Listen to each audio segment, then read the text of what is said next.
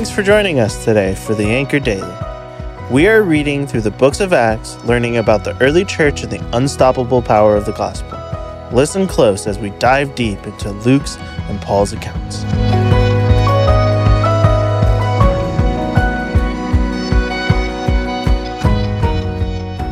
If you could have dinner with any historical figure, who would make your list?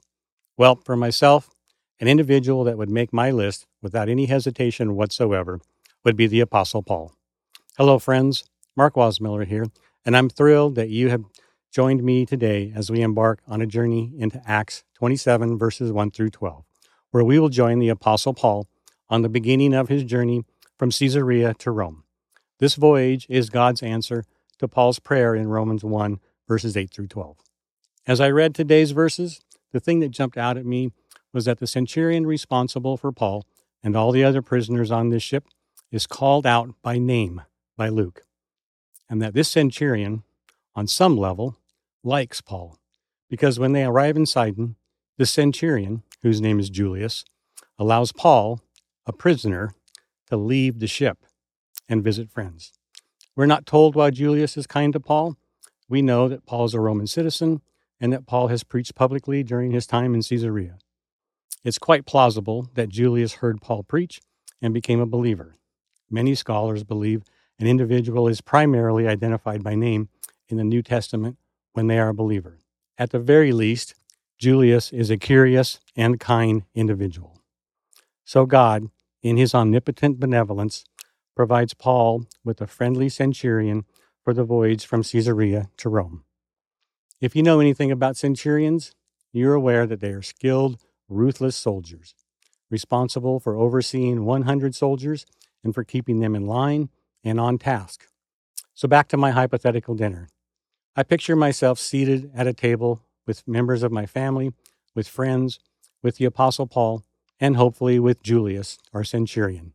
There would be so many questions that I would want to ask. And someday in heaven, I will have that chance. But in the meantime, I'd like to ask them to tell me about their relationship. How did it start? How did it develop and grow? In Scripture, Paul is a very polarizing person. He spoke the truth without hesitation. This resulted in those hearing him either being drawn to or repelled by him and the truth he shared. There wasn't a lot of in between with Paul. In the case of our centurion friend Julius, we find someone who apparently was drawn to Paul and the gospel. And this was because Paul was a very focused individual. In 1 Corinthians 11, verse 1, Paul exhorts the believers in Corinth to, quote, be imitators of me as I imitate Christ, unquote. Paul came by his polarizing personality honestly. He got it by imitating his Savior. Julius appears to be drawn to the truth of the gospel because Paul looks like Jesus. Centurions were drawn to Jesus as well. There's a centurion that asked Jesus to heal his servant because, as a man in authority, he recognized special authority in Jesus. Jesus proclaims that the faith of that centurion was greater than any he had encountered in all of Israel. And the centurion at the cross, who oversaw the crucifixion, heard Jesus' words, and witnessed his death, proclaimed Jesus' deity as best he understood it. Over the course of the remainder of his voyage, it makes sense that God used Paul to touch Julius, just as Paul will share the gospel with so many other Roman soldiers who become believers while chained to Paul when they are assigned to guard him. You and I don't have the chance to be physically chained to Paul, but we do have the ability and the luxury to read about Paul in the pages of Scripture and to learn through the Holy Spirit that lived in him and lives in all believers, and ask God to help us to be imitators of Christ so that we can effectively reach out to those God puts in our path and share the most wonderful news ever, the gospel message of Jesus Christ. And hey, I'm extending to you right now a dinner invitation for an unknown future time in heaven.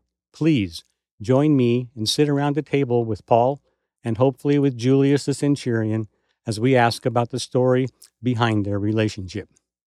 Let's pray. Dear Heavenly Father, thank you for the Apostle Paul and his example to us.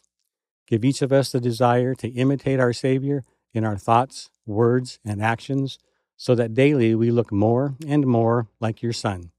Our desire is to be filled with the Holy Spirit so that you can use us to spread the gospel message, that our spirit might become more attractive to others that do not yet know you, and cause them to be curious and attracted to Jesus, that they might hear and be led to repentance and to surrender their lives to him. I pray these things in Jesus' name for your glory. Amen.